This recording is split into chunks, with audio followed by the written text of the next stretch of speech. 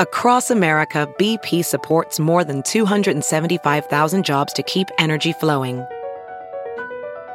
Jobs like updating turbines at one of our Indiana wind farms and producing more oil and gas with fewer operational emissions in the Gulf of Mexico.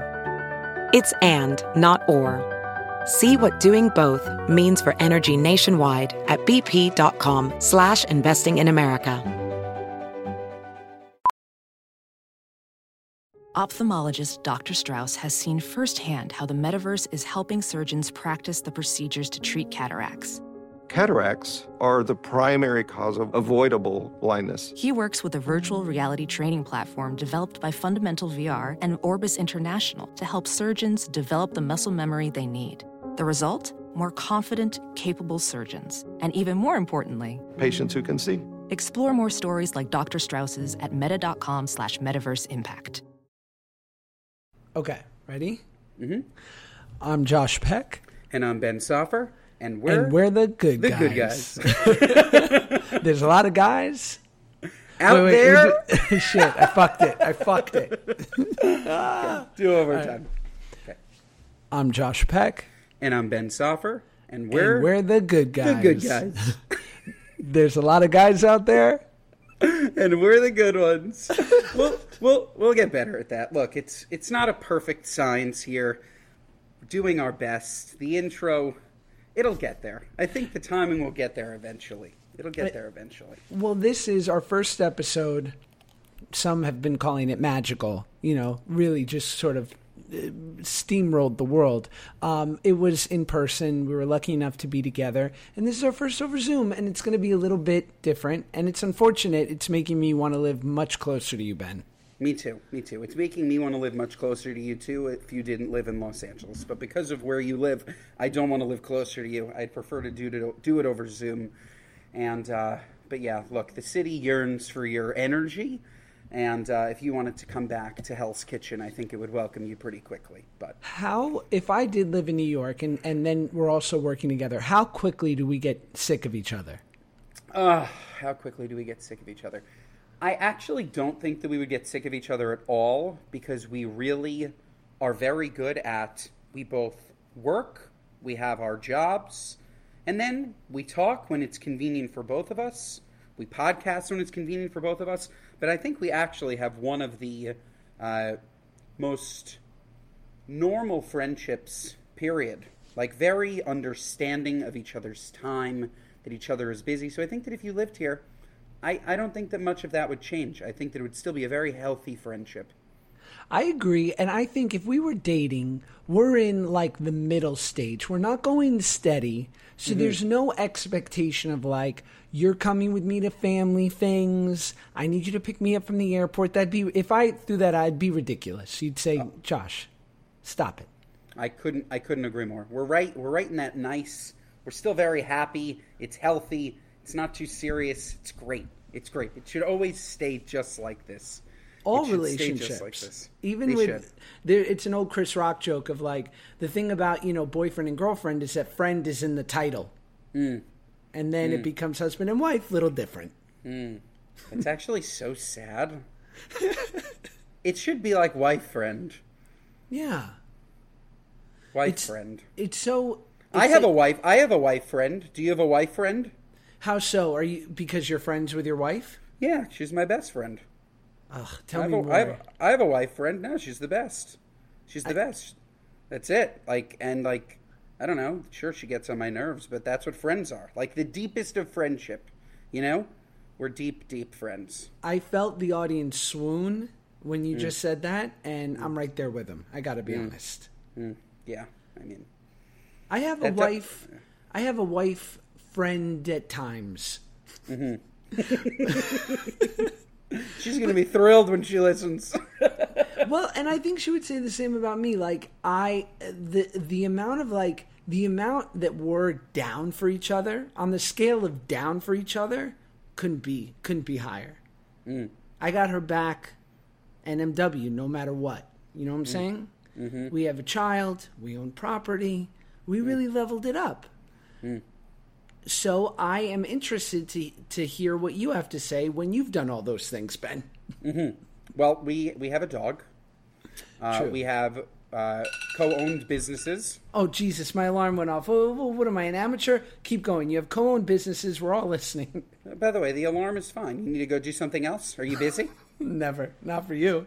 I think you're a little too busy. Honestly, it's my fault because I had to start recording earlier, so that was probably your alarm alerting you that you should record in 15 minutes. So really, it's all my fault. It's my fault. I apologize. It is what it is. But yes, we own a dog together, even though Claudia would say that she owns Theo because she bought Theo. And I just got to tell you, that whole thing, it's really, look, this is my son. This is my son. So, whatever. Our boy, our businesses. So I think that we're in this, no, we don't own property yet together, but that is 100% just New York State's fault in general. I don't know how you own property in California. It just doesn't make any sense. Like, it's just so terribly expensive. I just don't, I don't know. I don't know. If anything, I think we should, like, both move to Utah, become Mormon. Speaking of Mormons, we were supposed to have a gorgeous guest on this podcast. I love that segue, Ben. Isn't well it? done, Speaking sir. of Mormons, she literally she popped into my brain. It's like, oh, she's a Mormon, Utah, gorgeous. We're supposed to have a gorgeous guest on this podcast, Jeanette McCurdy. Is a New York Times best-selling book. It is a wonderful book. Sold out on Amazon, like, faster than the Kindle. Like a hard body karate, 100% bestseller, unequivocal. No one can debate it. Called I'm Glad My Mom's Dead. Really thought-provoking title. We went through it all. Heard everything. 1 hour interview. Really great. Really good. Really good. Just like, and just like so much more than just talking about the book. We spoke about Judaism, Mormonism. We spoke about my first kiss. Josh's first kiss, which maybe we should talk about anyways. We spoke about life as a child actor versus life as somebody that watched child actors. It was really just Academy Award winning. And in case you're wondering why we're talking about it as if it passed away, unfortunately... Welcome to the interview with Jeanette McCurdy Shiva. Unfortunately, we're sitting Shiva for the interview that never was. We recorded it, it was out, it was ready, and because we are good, respectful guys, that's what we do on this pod. We respect women, we're good guys, and so we were asked not to run it, and we didn't. Yes, Jeanette asked that we didn't run it inevitably, and we want to honor her wishes, but her book is available. We love Jeanette. We love her book. Go buy her book. Go buy her book. Definitely a great book. We love Jeanette. We would love Jeanette a little bit more if we ran the interview, but we still love Jeanette. And while you're buying Jeanette's book, buy my book, because I'm 100% not a New York Times bestseller. And while you're buying Jeanette's book and Josh's book, go to SpritzSociety.com and use code TOAST and buy Spritz Society, please. What else can we sell here? Is that it? I think we have plenty to sell. I think it's time for a What Are You Nuts? How about our What Are You Nuts moment, Ben? So, as I do every Sunday morning, I walk my gorgeous son, Theo, in the park. And I don't know, but do you have dogs? Do you have a dog? You ever have dogs? No, I grew up with dogs, and then I just spent 8 months shooting a TV show with a dog that was 150 pounds, a French Mastiff. Wow. Let me just tell you, this is not a trainable breed. Yeah, if there's ever a reboot of the reboot, it's going to either need to be a Chihuahua or a German Shepherd, because French Mastiffs, I kept saying, I was like, we're into this dog for its looks. It's kind of like a supermodel, like very pretty, but not much there. That is an enormous dog. Like, Theo's weighing in at 19 pounds, and he's like a good amount of pooch. 150. That's insane. That's insane. But, you know, I mornings, wake up, put Theo's harness on him, call him a sexy man. That's what I was going to ask you. I don't know if it's just me or if other people do this, but I look at my son, Theo, beautiful boy, and I say, looky, you sexy beast. Let's get out there, go to Central Park, go running. We go into the park, he loves a nice garbage bag. He prefers to pee on garbage bags so that when the garbage man does come, the garbage is as smelly as possible, because you have the smelly garbage, and then Theo pees on the exterior of the garbage. I think he likes the smell. Have we? Is that it? Like, it's something we've all accepted that dogs inherently like to pee on garbage, but do we know why? I think that they like anything that is very fragrant. They want to own. They want to own the fragrance, you know? And, like, peeing is owning. Like, Yes. If a dog was to buy a home, they'd pee on the house. Like, that's how they own it. So, peeing on garbage bags, going to the park. He takes his good shit. He likes to, the way he shits, he circles. He spins until he gets dizzy, dumps. Unbelievable. Does All of a he sudden- bury? Yeah. Does he bury after the Of course, dump? he does. The problem Okay. is, though, you're in Central Park. There's some concrete, so sometimes he'll just, like, kick back his feet, even though there's nothing to kick back. It's very cute. He's trying his best. It's a primordial instinct, right? Because Yeah. the fact that it's not a literal kickback. He's doing it for no other reason that thousands of dogs before him did it. To cover it up. Yeah. It's honestly unbelievable. But so, peek out of the corner of my eye, and what do I see? Horse-drawn carriage, Central Park. Ugh. And I just got to tell you, I've been complaining about this for years. First it was de Blasio. He campaigned on getting rid of horse-drawn carriages. Now we have Eric Adams, horse-drawn carriages. 2 weeks ago, I don't know if you saw, there was a horse that passed out in the street. I And did. They were I posted hosing it. down. They were hosing down the horse. What is it? 1860? We don't need horse-drawn carriages to carry around international. Like, that's all that it's for, right? It's for the people that come to this country. I get it. That aren't from here to hop on a horse and be rode around. Mm-hmm. There's no need. There's no need. There's no need. There's no need. Horses belong in two places. One, the wild. Two, a farm. Nothing wrong with a working horse. Horses love to work. I don't speak to them, but I assume that they love to work. They frolic, you know. They have their place. Fair amount of frolicking. They have their place. Sure. The city's not their place. It's terrible. So what are you, nuts? Get rid of the freaking horses in the park. Get rid of the horses in the city. I don't feel comfortable walking around in the streets of Manhattan. Imagine if you're a horse. What are you doing here? And in the dead of heat in the middle of summer, at least a horse-drawn carriage in the winter, you have the snow. You can almost convince yourself that it's supposed to happen. The middle of the summer in August, I'd rather be anywhere but with a horse in Manhattan. And I'm sorry, they're cold. I know the horses are built for the winter too. Extreme temperature, it's not for these poor animals. They live outside. They have no central air.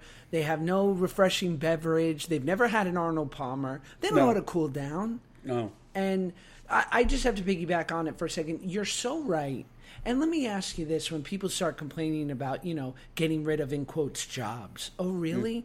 Are we subsidizing the silent movie industry?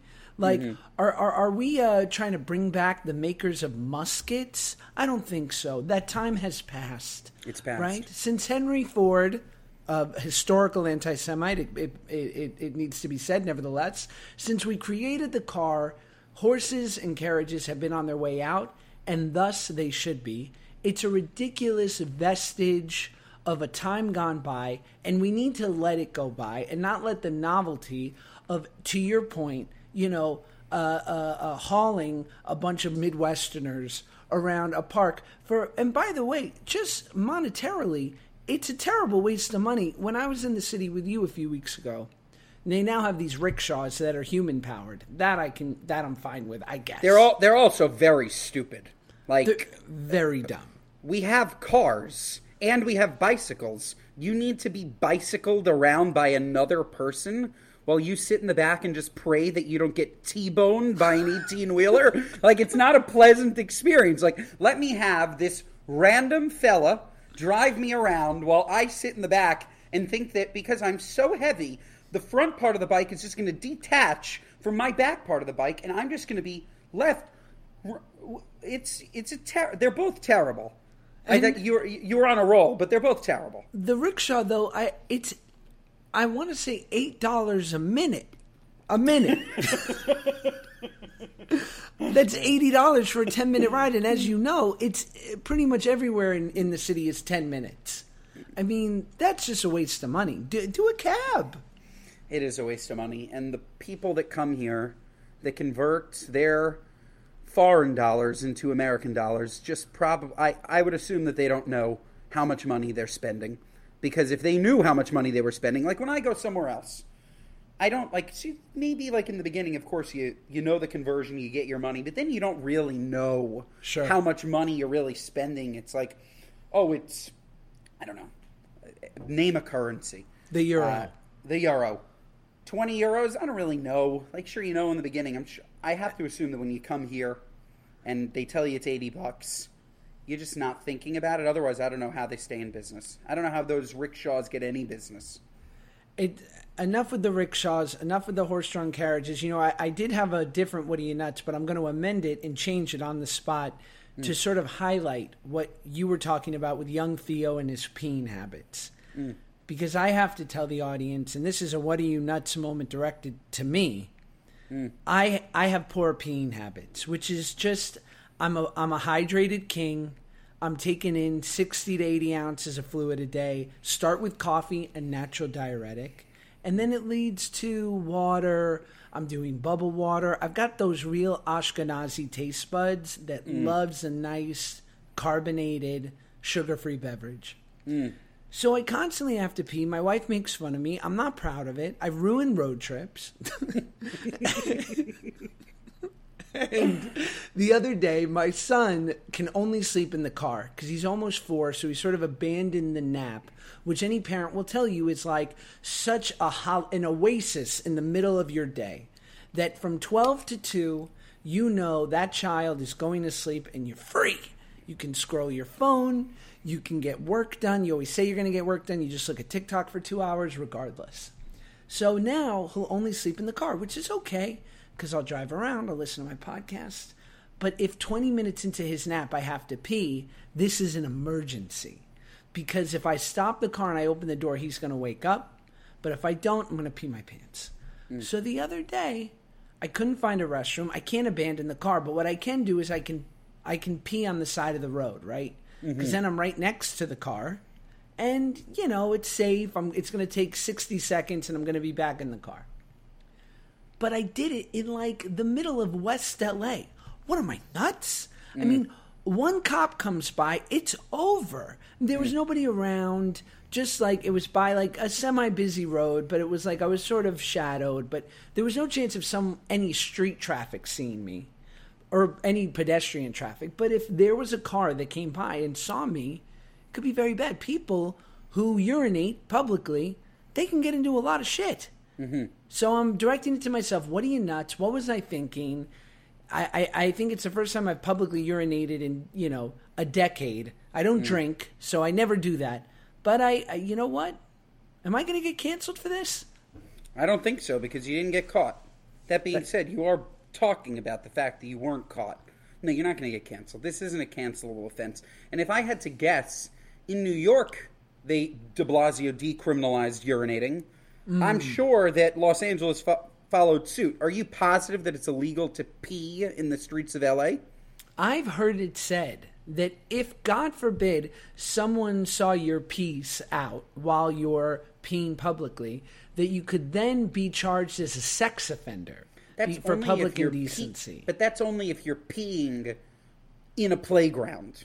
Were you peeing on a slide? No, just in public. No, it's like public indecency that you showed your private bits to, you know, a nice Gen Xer walking around listening to Ben Shapiro. Wow, that just sounds like it just isn't right. Yeah. You're taking it out because you need to, not because you want to, and not because you want somebody else to see it. I think you're fine. It sounds like a traumatic experience. I'm happy you learned from it. But I think... I did indeed. But I do think that you're okay. It was an emergency. I had to go. My young child was asleep. No one saw. It was quasi-private in a public place. And it would have happened in the car. I had to do it. You had to do it. All right.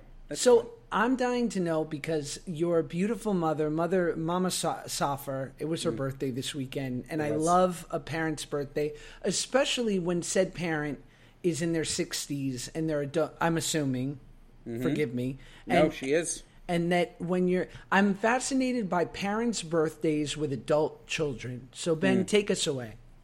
We had a very kid birthday Friday. Me and my sister took my mom mini golfing. There's this new place in the city. It's called Swingers, which no, it's not what it sounds like. But I think they do that on purpose, right? They get you with the title, so you think that you're going there to switch partners and have sex with each other, but really it's just swingers, like you're swinging a mini golf club. Is it that, or there's a famous diner in LA called Swingers from the movie Swingers that is kind of like old 60s. Is it any of that? No, it was I think it's just simply a play on swinging a club. It Fair. was very modern. It was very nice. It's like that other club, Group Sex. Yes, same thing. That's why I brought my mom there. And we had a couple of beverages. First 9 holes, I only won by 1. It was terrible. Second 9, though, I really blew the doors off them. I take great pride in beating my mother in mini golf. And then from there, Claudia met us, and we went out to dinner with my dad and my sister and my mom, and it was lovely.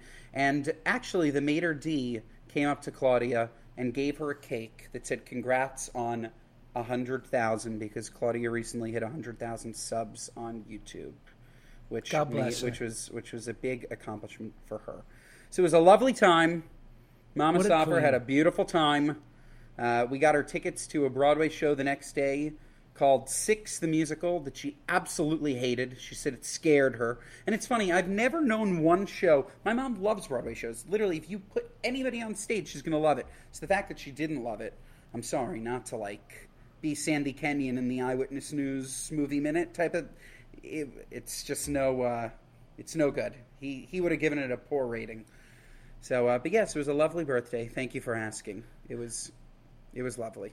I love that. Funny enough, I'm recently in a Netflix musical called 13 the Musical, and it's a lovely kid-driven musical, great movie. And I love my wife because she really keeps me grounded, because despite the fact that the musical is really not for us, it's for kids, and it's very well done.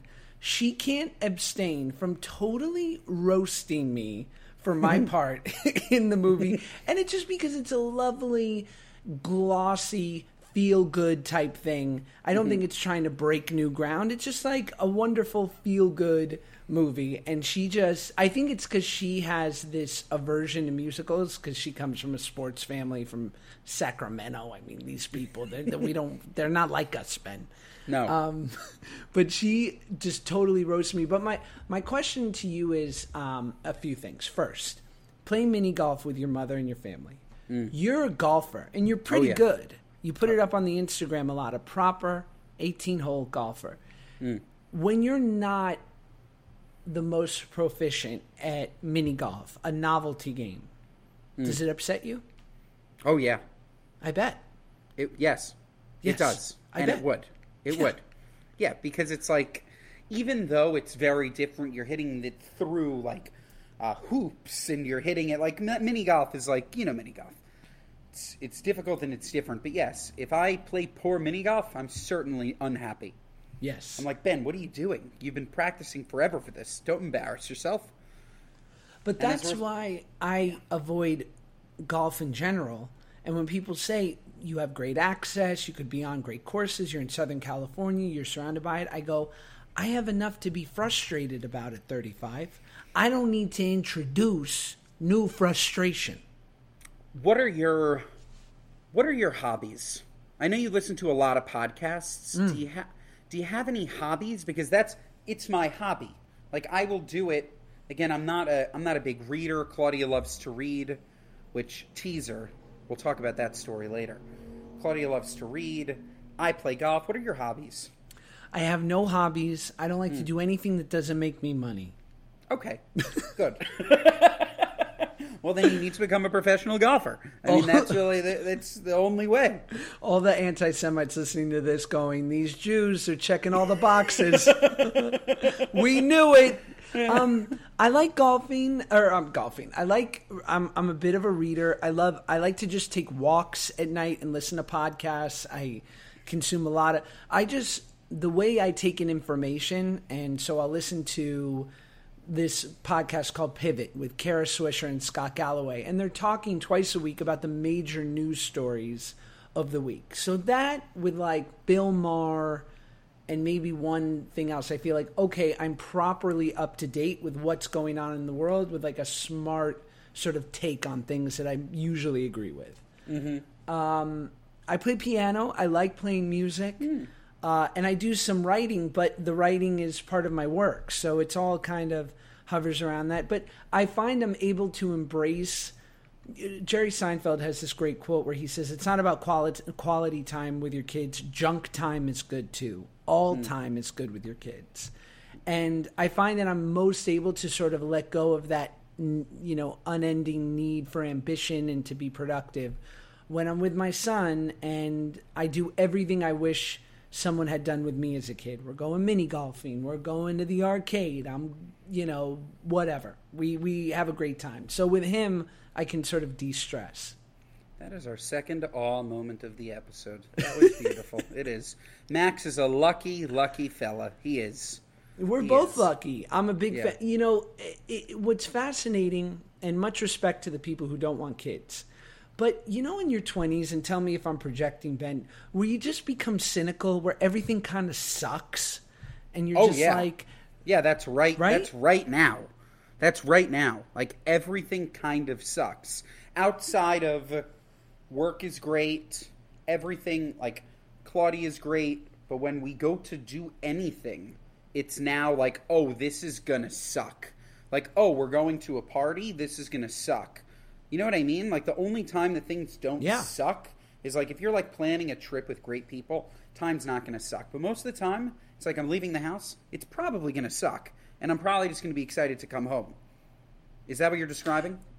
That's exactly right. So I suffered from that deeply. And the only thing that interrupts that feedback loop is having a kid and makes you have a new appreciation for everything. Yesterday, my cousin was in town. She was staying at this beautiful resort in Palos Verdes, California.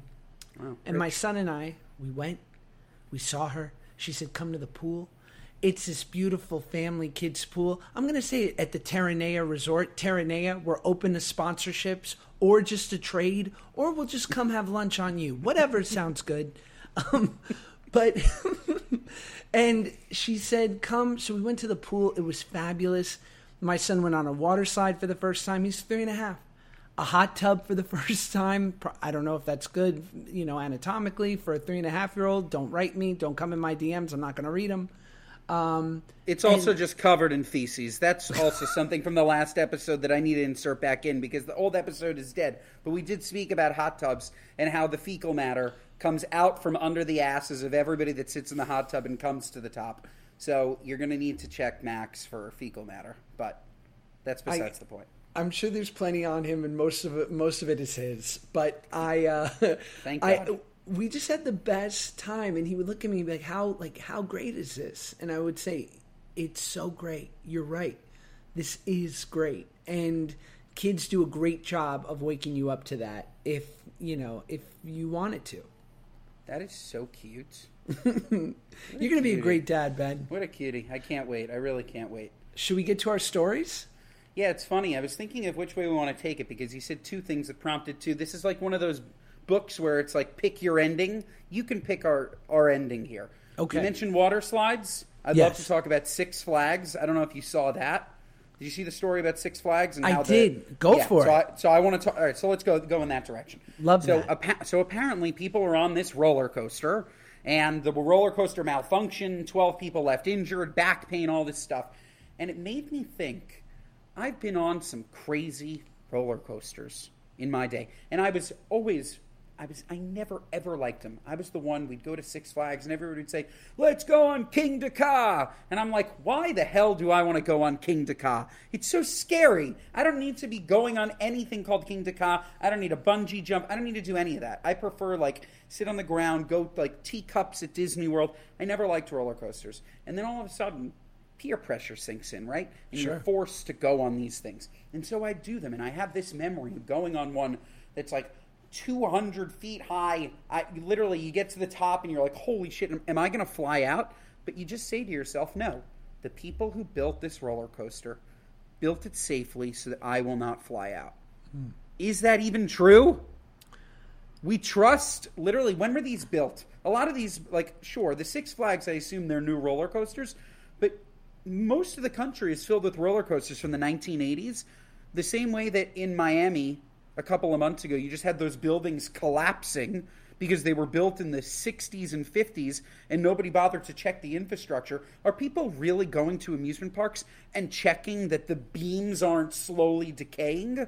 Or are they just taking $60, people are coming in, going on them, and eventually a family is going to be up in a roller coaster and it's just going to crash?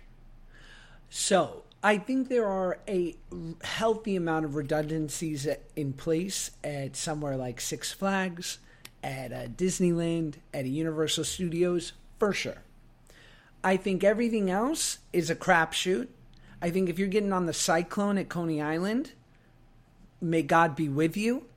I think if you're going on a traveling carnival roller coaster that's parked in your local park for 2 weekends in a row, you're nuts. What are you, nuts? Nuts. Nuts. What about those swings? You know those, like, scary swings that, like, go in a circle? You sit on them and the thing starts turning and oh, my turning God. and turning. One What if chain one just breaks, snaps? it's over. It's over.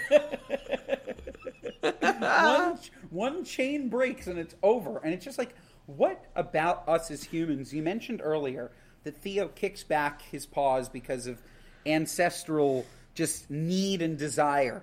What is it about us that we crave fear like that? That we crave intensity, to pay money, to sit on a swing, going in a circle, thinking that it might snap?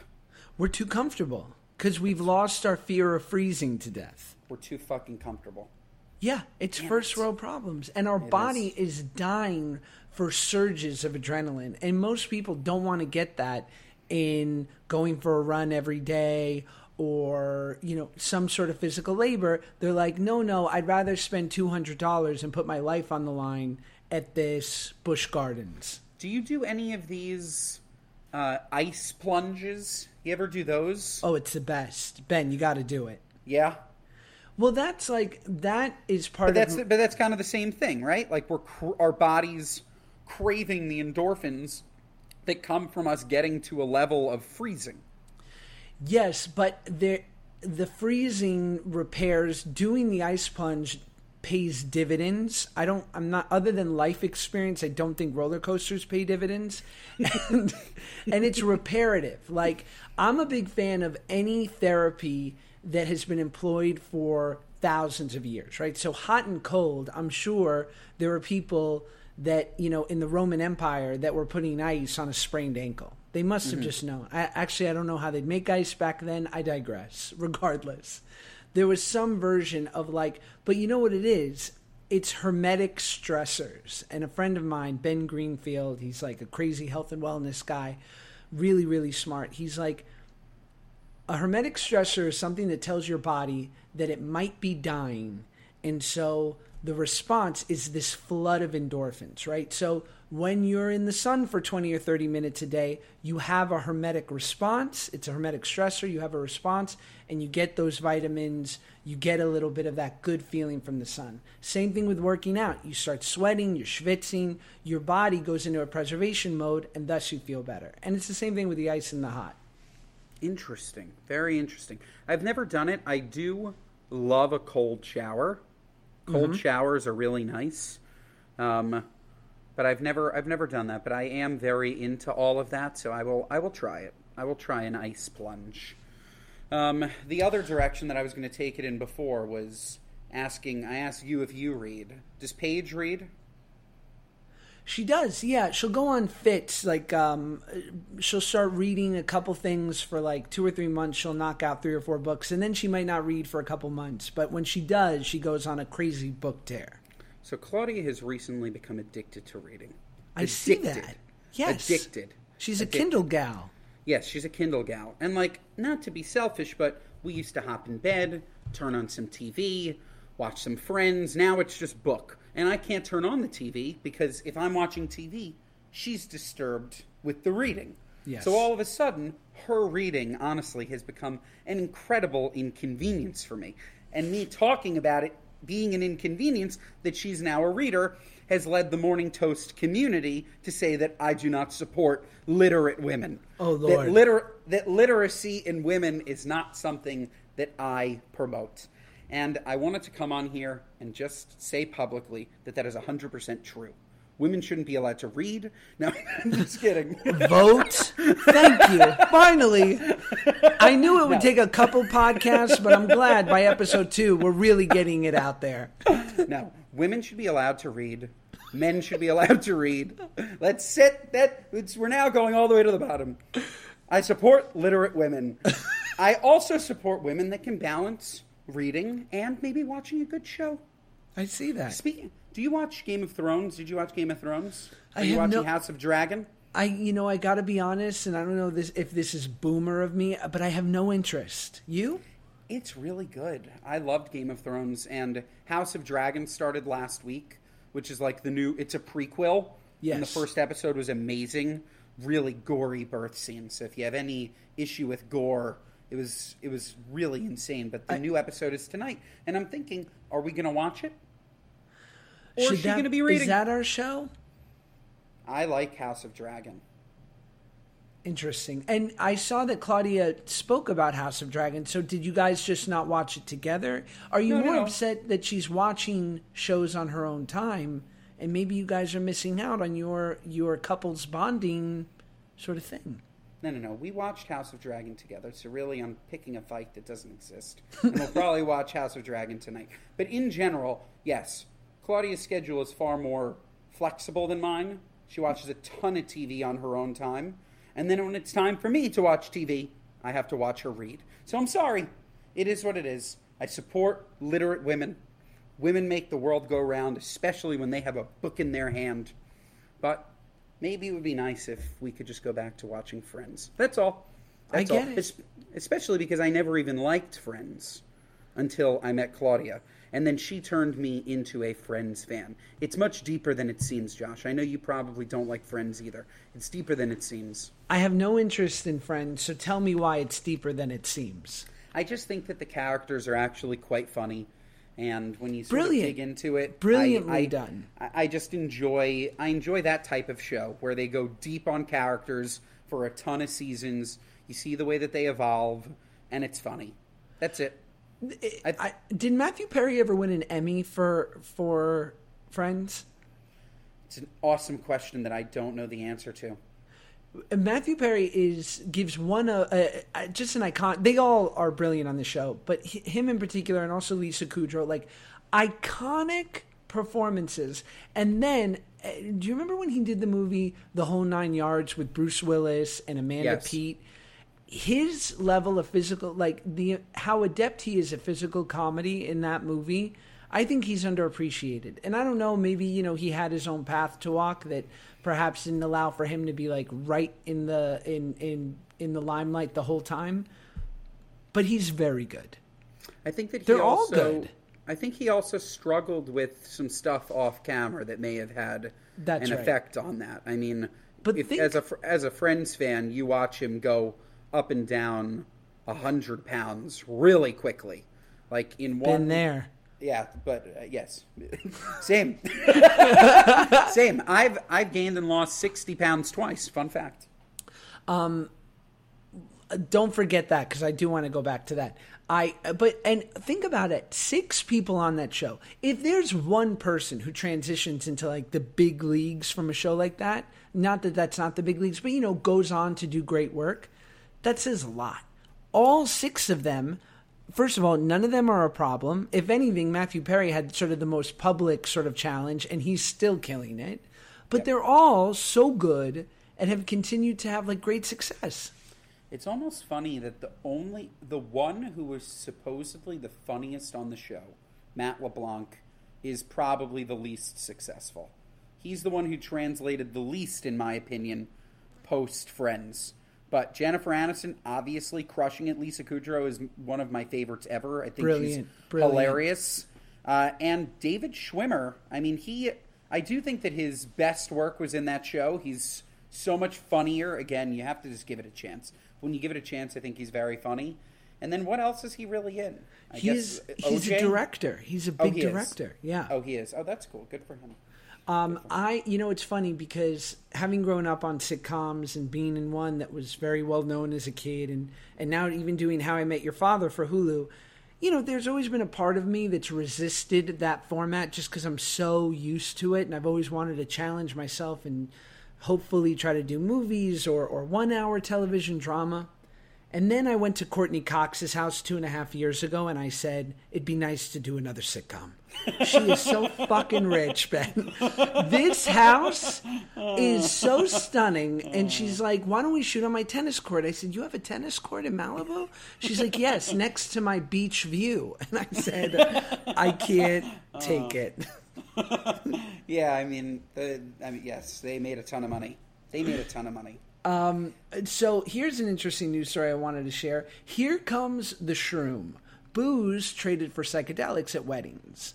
There's a super interesting trend, trading mushrooms for booze. Lots of folks, especially millennials, don't want that awful champagne hangover the next day, so they're choosing to party with hallucinogenic mushrooms, usually in the form of tasty chocolates, and that's from TMZ. Shout out my buddy Matt. Ben, thoughts?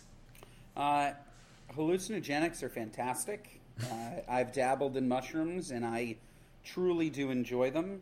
I've never been the type of person that overdoes anything like that, so I've only taken enough to be happy, but not too much to ever be uncomfortable. I am definitely pro-mushroom, though. I think that at a wedding, though, it seems like a really crazy thing to be handing out. Like, I get, like, people... It's funny, I don't know where that article came from. Maybe that's, like, an LA thing, but, like, in New York, we're just getting comfortable with having, like, trays of joints. Like, somebody hands you, like, weed, which really everybody smokes weed. Yes. And so it's not abnormal, or it's not weird to think that people would want to smoke weed at a wedding. It would make you happy, you'd giggle, you'd have a nice time. To hand out chocolate mushrooms at a wedding, I refuse to believe that this is a macro trend. I like the idea, but it's still too... What's the right word? Too on not the periphery, but I know what you mean. Not risky, but it's like too... avant-garde. Sure, we'll take it. We'll take it. It's too... I just don't see it. Like, you're going to do mushrooms in front of your parents at the wedding? Or are your mom and dad also going to do mushrooms? What about your grandma? You're going to walk up to your grandma, who's 90 years old, and say that you're shrooming? So, my opinion, mushrooms, great for a wedding. I don't buy it. You? I agree. Look, I think that alcohol and its effect, except for spritz, of course, one of the greats.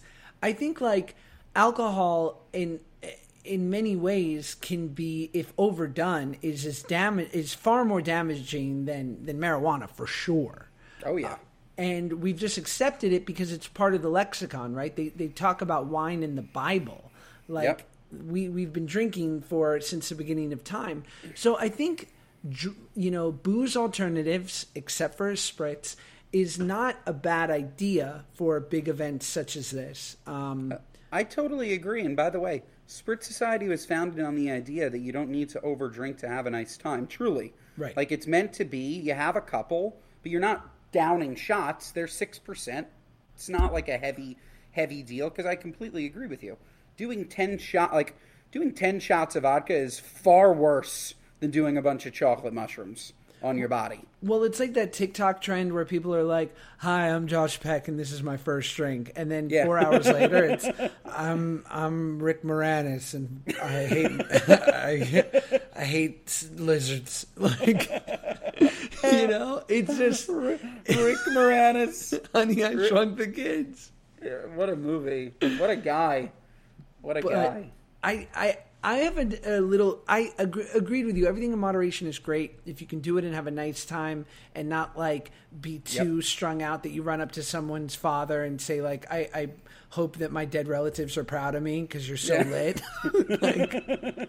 Then that's what I would do. But I think it's important to remember, and I, too, have dabbled in mushrooms. I did them a handful of times before I got sober. And I'm appreciative that I did it because I feel like some secrets of the universe or some universal truths became more clear when I was some cosmic geometry became more clear while I was under the influence of that. Nevertheless, I think like this whole trend of microdosing medicinal marijuana, call it what it is. Is there a very small percentage of people that are maybe working through some things with the help of hallucinogens? Of course. Are there certain people that have issues with nausea or glaucoma or truly can't sleep where like marijuana is helpful, or pain in an athlete or whatever? Shout out Brittany Griner, unfairly imprisoned in fucking Russia. Like, that an athlete used marijuana instead of pain pills to sort of take care of their body at the end of a game. Much respect. But I think more so, people are the vast majority of the public is lying to themselves. I'm like, you're not microdosing, you're walking around slightly lit all day. Stop lying to yourself, right? Yeah. It's funny. I was at dinner, this was probably 6 months ago. A guy across from me. I had never met him before, but he was like a nice, respected guy amongst the group of people that I was with. And he asked me if I wanted to do some ketamine.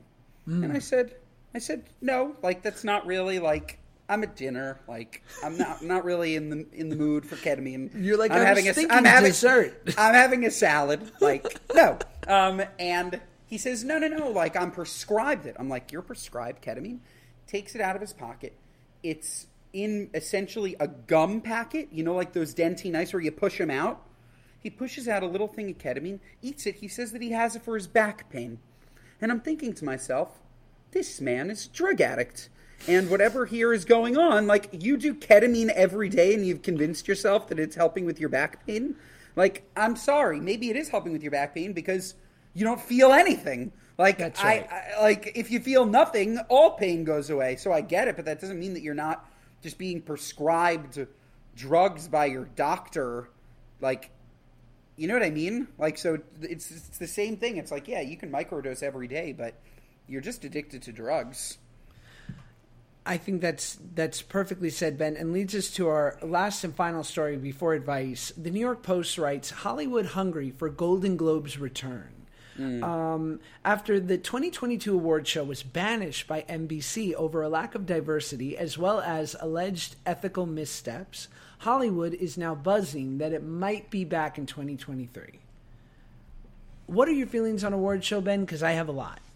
I was going to say, I'd love to hear yours first. You're sort of in the thick of it. I can speak to it from the consumer perspective, but I would love to hear it from the horse's mouth, as they say.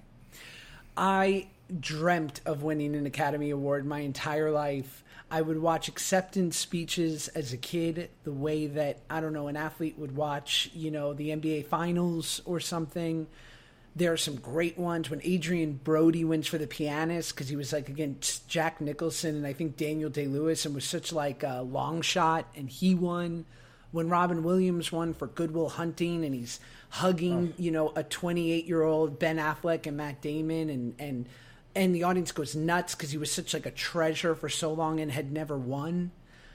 That being said, now at 35, and while I would still love to win, these award shows are ridiculous. It's completely subjective. There's no points in the arts, so there is no clear winner, in quotes. The only winner in an award show are the producers who are making money from the show. I think the whole thing is kind of silly. I think the less award shows, the better. I think everyone's getting hip to that. And this is a tangent, I'm so not looking forward to the 2023 Academy Awards with every tongue-in-cheek joke about Will Smith. Yeah, I mean, I started to feel that award shows as a consumer were just really fraudulent when you take a look at something like the ESPYs, which is a newer award show, and you have awards like Best Teammate, and you're like, that has no fucking effect on the NBA or these players or their contracts, and you realize that the only reason the ESPYs exists is so that they can get ad revenue, and that's the only reason the Globes exists. That's the only reason the Academy Awards exists at this point. Like, in my past life, working in marketing, I did buying for AT&T, for example, and I would buy ads on the Golden Globes, and you realize how much money these things cost Like, it's the same thing with the Super Bowl. All of this, it's just, you go down a really dark rabbit hole. Give us a ballpark without violating your NDA. No, How much do they cost? They're millions of dollars. Right. Like it's your ad buys are millions and millions and millions and millions of dollars. You're going cross-functional. You're first buying like a spot on the Globes. Then you're buying in like keywording tweets. So like when if Jennifer Aniston is popping off, you'll have like your ads pop out when somebody searches Jennifer Aniston. You'll run pre-roll on YouTube. You're going cross-functional, and these buys are millions and millions of dollars. So the amount of money that the Globes makes by coming back, probably incredibly lucrative for them. So it makes sense. But I also always found that maybe it's just because I wasn't the one watching these shows. I never knew any of the shows on the Golden Globes ever. Right. Like the Academy Awards, like you at least you used to try to make a conscious effort to watch the ones that you knew were going to get nominated. But the Globes, I don't know. I just never. What is the Globes for again? Is the Globes TV?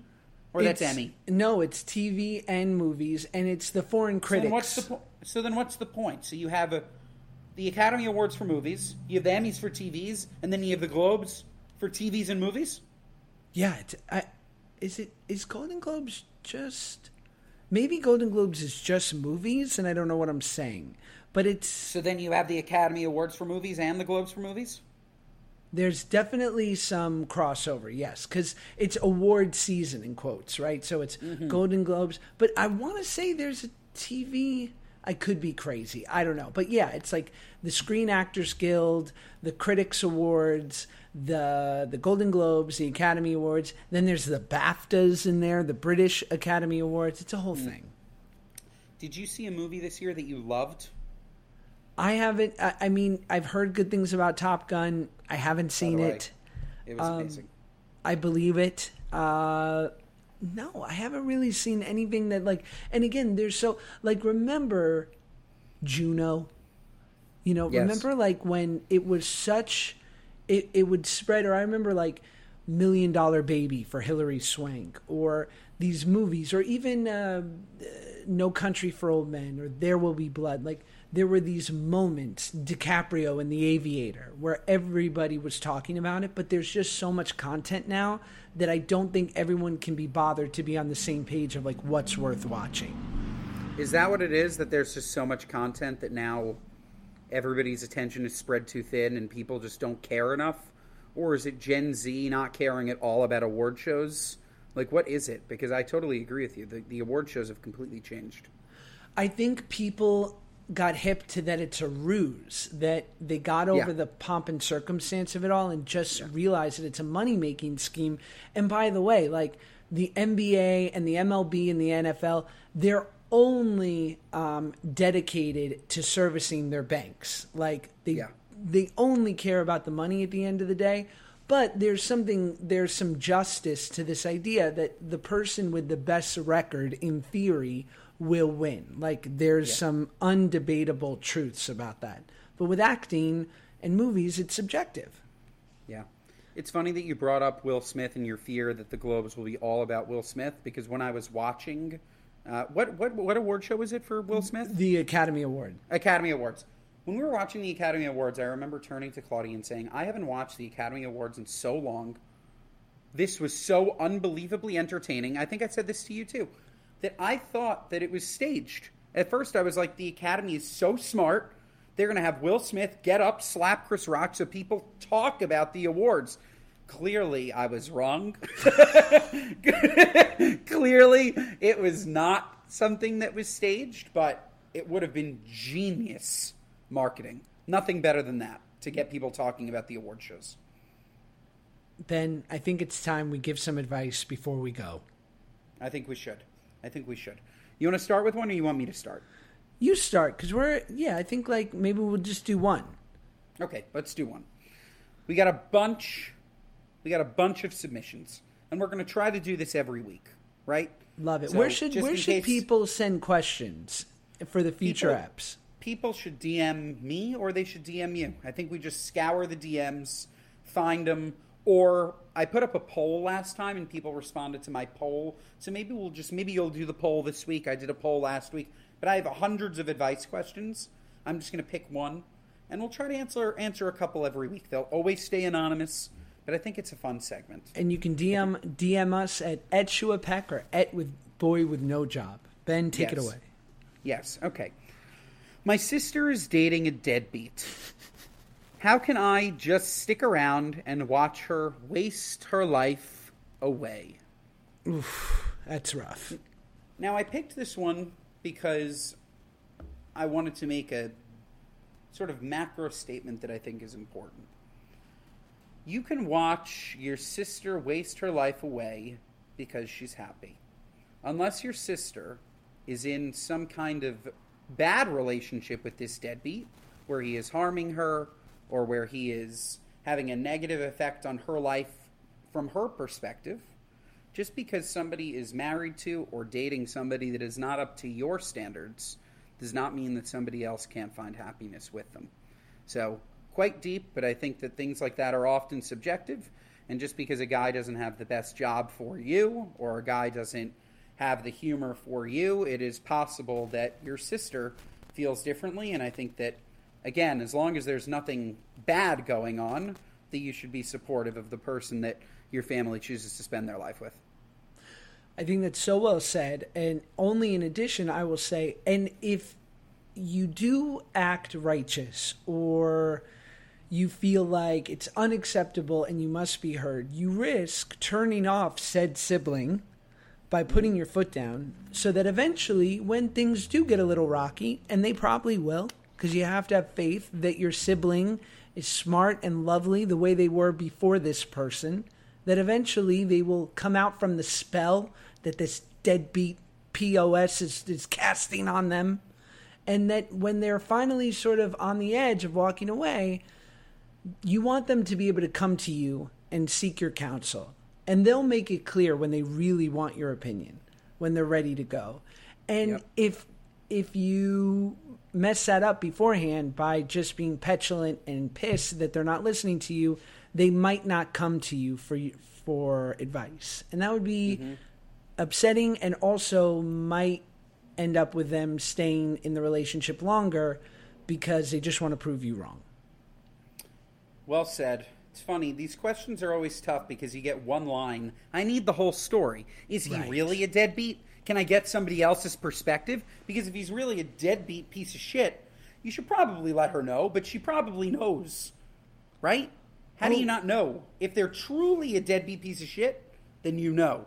And then somebody needs to intervene. So we don't have enough information, honestly, to give proper advice here. I regret picking the question. Don't regret it. Don't dare you regret it. And nothing will tell you more about your friend, especially in your late 20s and early 30s, when people start to partner up. Nothing will reveal more to you about someone you might have known your whole life than the partner that they pick, of what they need. Like, if you have a buddy who's with some bombshell, stunning girl who, like, really sucks, has nothing to offer, but she's like a stunner, then it reveals to you, like, oh, this is what he needed. Like, he was so deeply insecure about what everyone thought that having this, like, trophy on his arm makes him feel complete. So it's an unfortunate reality, but having queens like Claudia Oshry and my wife, Paige Peck, really shows what kind of true blue wonderful guys we are, because we pick the best. Totally, and they pick trophies, clearly. Yeah. They are shallow. They picked us for our looks, and our looks only, so that they could hold us on their arm and feel adequate. Both our wives married up, and I think we can end on that. I certainly agree. Guys, thank you so much for joining episode 2 of Good Guys Podcast. I'm Ben Soffer. I'm Josh Peck. And you can listen to us every Monday. We're dropping new episodes. Find us on Spotify, Apple. Claudia does this better. They say Stitcher. There are a bunch of other podcast places where I think you can find us. Maybe iHeartRadio. Is that true? Maybe it's not true. Wherever you can find podcasts, I believe this show is going to be distributed. I choose Apple. You choose wherever you want.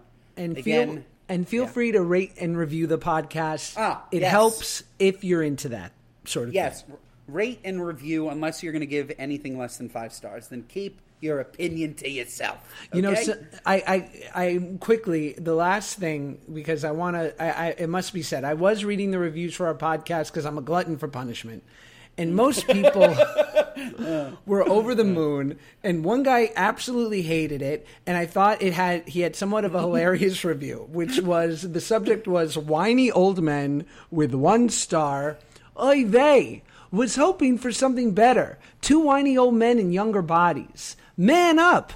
Here's what I have to say to you, sir. If you're looking for a podcast hosted by real men, you're listening to the wrong podcast. Wrong podcast. We are whiny old men in young bodies. That's the shtick. That's what this is. Like, what are you nuts?